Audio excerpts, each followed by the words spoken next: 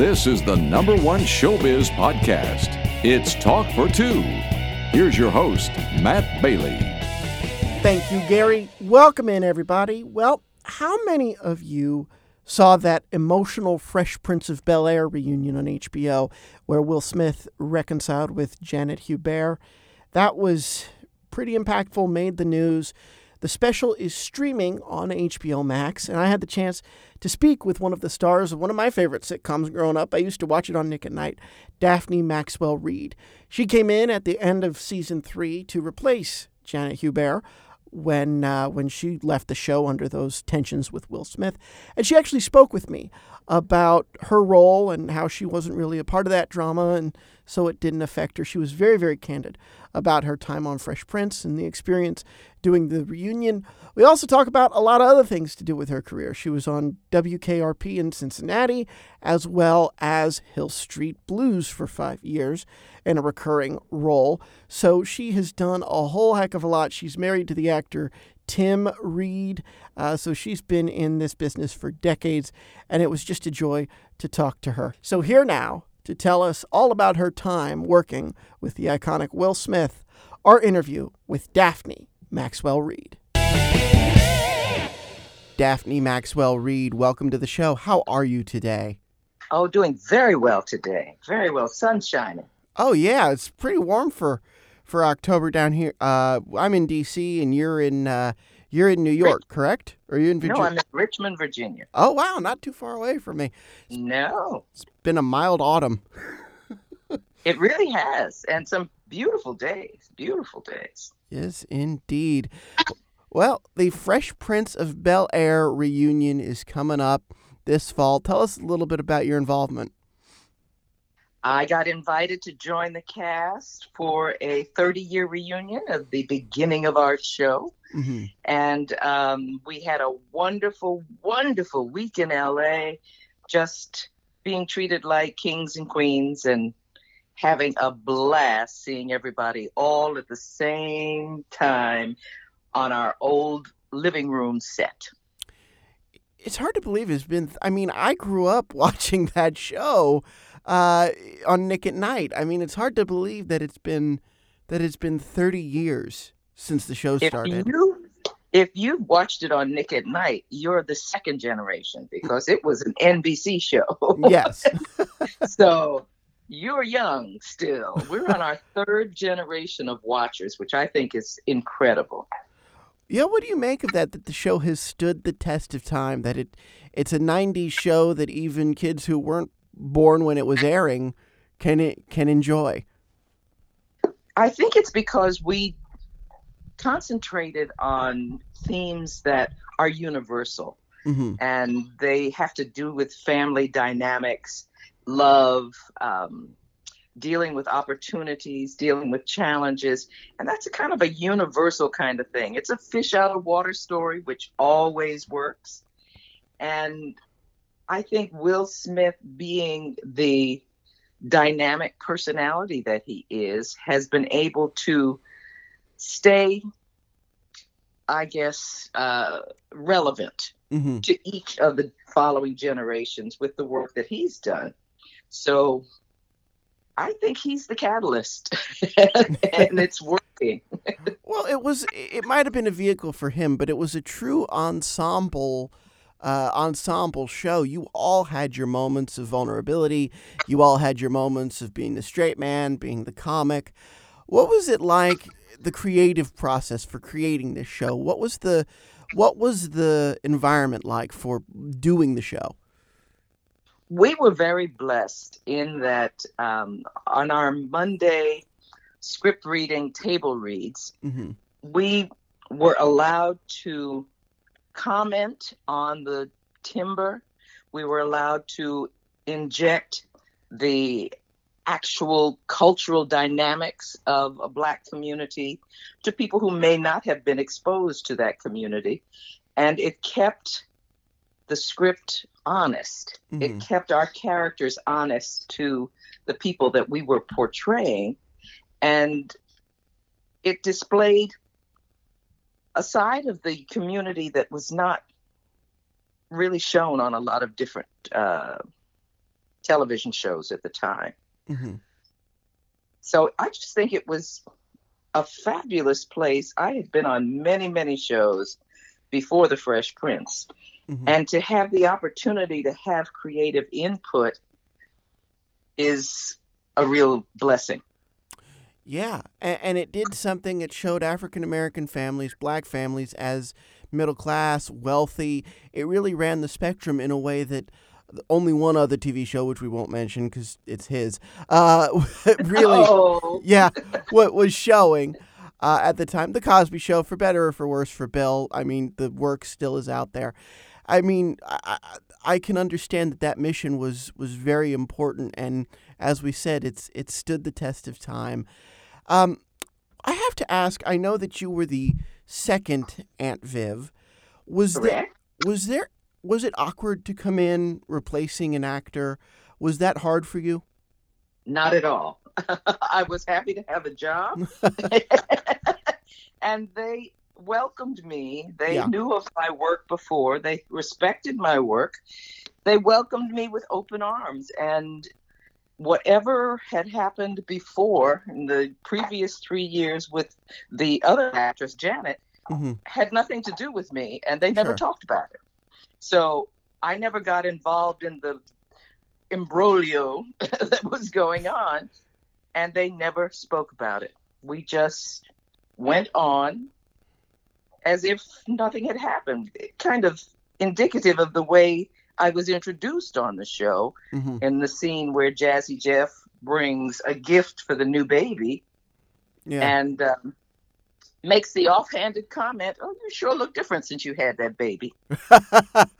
Yeah. I mean, it was so perfect. And Will just broke the fourth wall, looked at the camera and shrugged. And we just went on and never spoke about it again. Now, how did you come to the role? Was it an audition? Were you called up? What's your history? How did you come to the show? I was asked to go to the audition when it first started, and I had just completed 3 back-to-back series with my husband, and we were pooped and moving to Virginia. and rap had just started, and it was becoming popular, and I wasn't a big fan of rap. Mm-hmm. And they said, "We've got a show for you to audition for with a young rap star." And I said, "No, thank you." And I walked away from the audition. When I saw the show airing that fall, I said, "Oh, that's a really cute show." So 3 years later, they called and asked if I would come and audition for the show. And I'm talking about an actual audition, start from scratch audition. Mm. Like they had never seen me before. And I had to compete against about 200 other women. Oh, wow. But by the third callback, I got to do the scene with James Avery, Mm-hmm. and we just clicked. And I think they saw that, and that's how I probably got the part.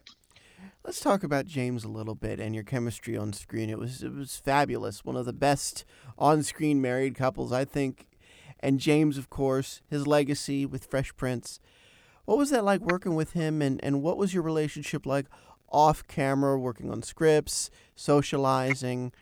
Talk about how you guys just clicked for the roles. Well, we just clicked for sure. Mm-hmm. He was a warm, wonderful, brilliant man. And we had a lot of the same interests. We had interests in Black art and jazz and philosophies. And he and his wife and my husband and I would travel together off season Mm-hmm. and just laugh our asses off. I mean, he was just such a brilliant man. And for the cast, he was like the Rock. Mm-hmm. He was the real father figure of that family, and he was respected as a consummate actor. He gave notes to people that they accepted willingly because he did it with such love and knowledge. Yeah. So he was a wonderful, wonderful man.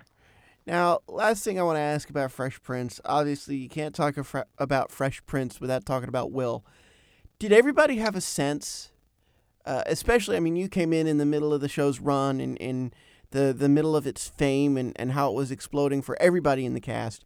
But did everybody have a sense that more was in store for Will, once the show was wrapped, that he'd go on to have this fabulous movie and production career? Well, he did that while he was doing the show. Of course. We watched him do that with 6 Degrees of Separation, and he was working when we weren't. Yeah. And the way his way of working, his passion with what he was doing was palpable. Mm-hmm. He brought 190% to rehearsal. He was always willing to learn, to grow, he had more energy than 9 Energizer bunnies. And he was also very smart. You could tell he was smart. We would sit on the couch in the living room between when we were supposedly working, and we would have philosophical discussions about Euripides or anything.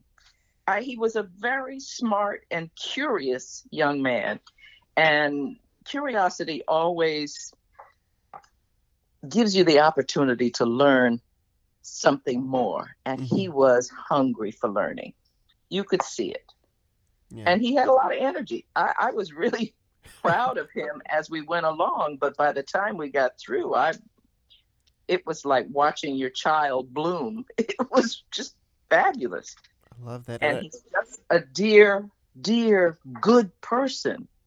So I'm very, very happy for him and his family. Well, that's great. And let's talk about you.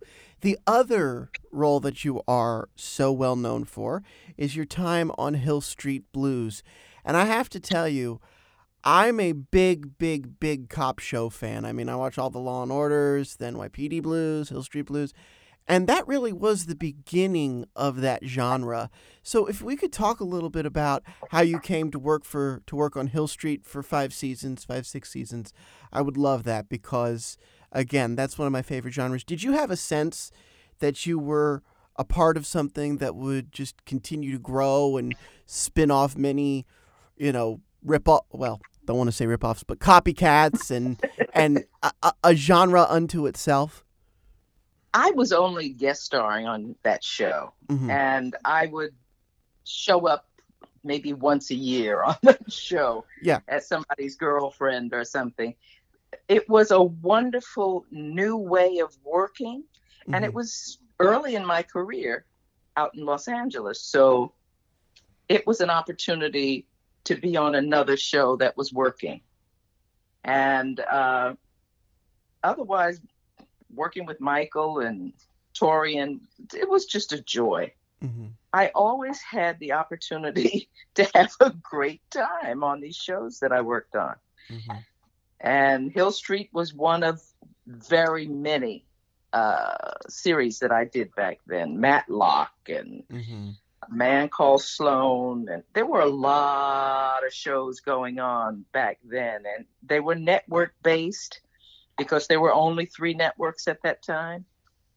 And I was blessed to be able to bounce around and work a show here and work a show there. Really grow a career from day to day, basically. How has the industry changed? Is it harder to get work now or is it easier because all of the streaming services and the cable? You talk about how everything was network based and guest star role. Do you think it's easier or harder now to find that kind of work? I think it's very hard to find that kind of work now because they don't have the support systems that they used to have. And for us older Americans, it's hard to get noticed by the young people who are running things, which is fine. They have their ideas and they're young people they want to work with. They don't think about us old heads too often. So you get to work when you make work or with relationships or auditions, I still audition for things, even though I've worked in the business for 40 years. I still audition. So it's different. There are lots and lots of opportunities for people to produce things because there's so many more platforms. But to get enough eyeballs to keep going, I don't know how they're making money doing these things because it's so divided.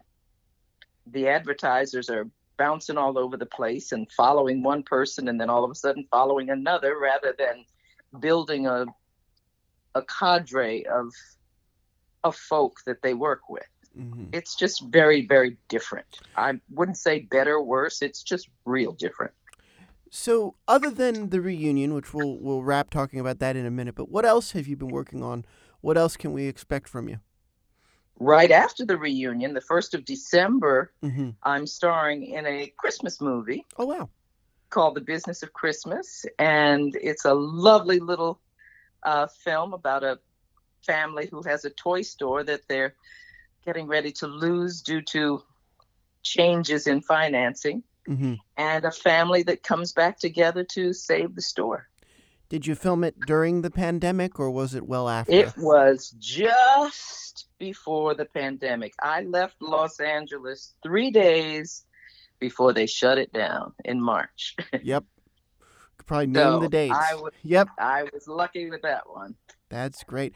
Now let's wrap here in the last few minutes we have left talking about this reunion and what people can expect. You filmed it. It was such a great get together, like you said. What can we expect as we look ahead to what's in the show?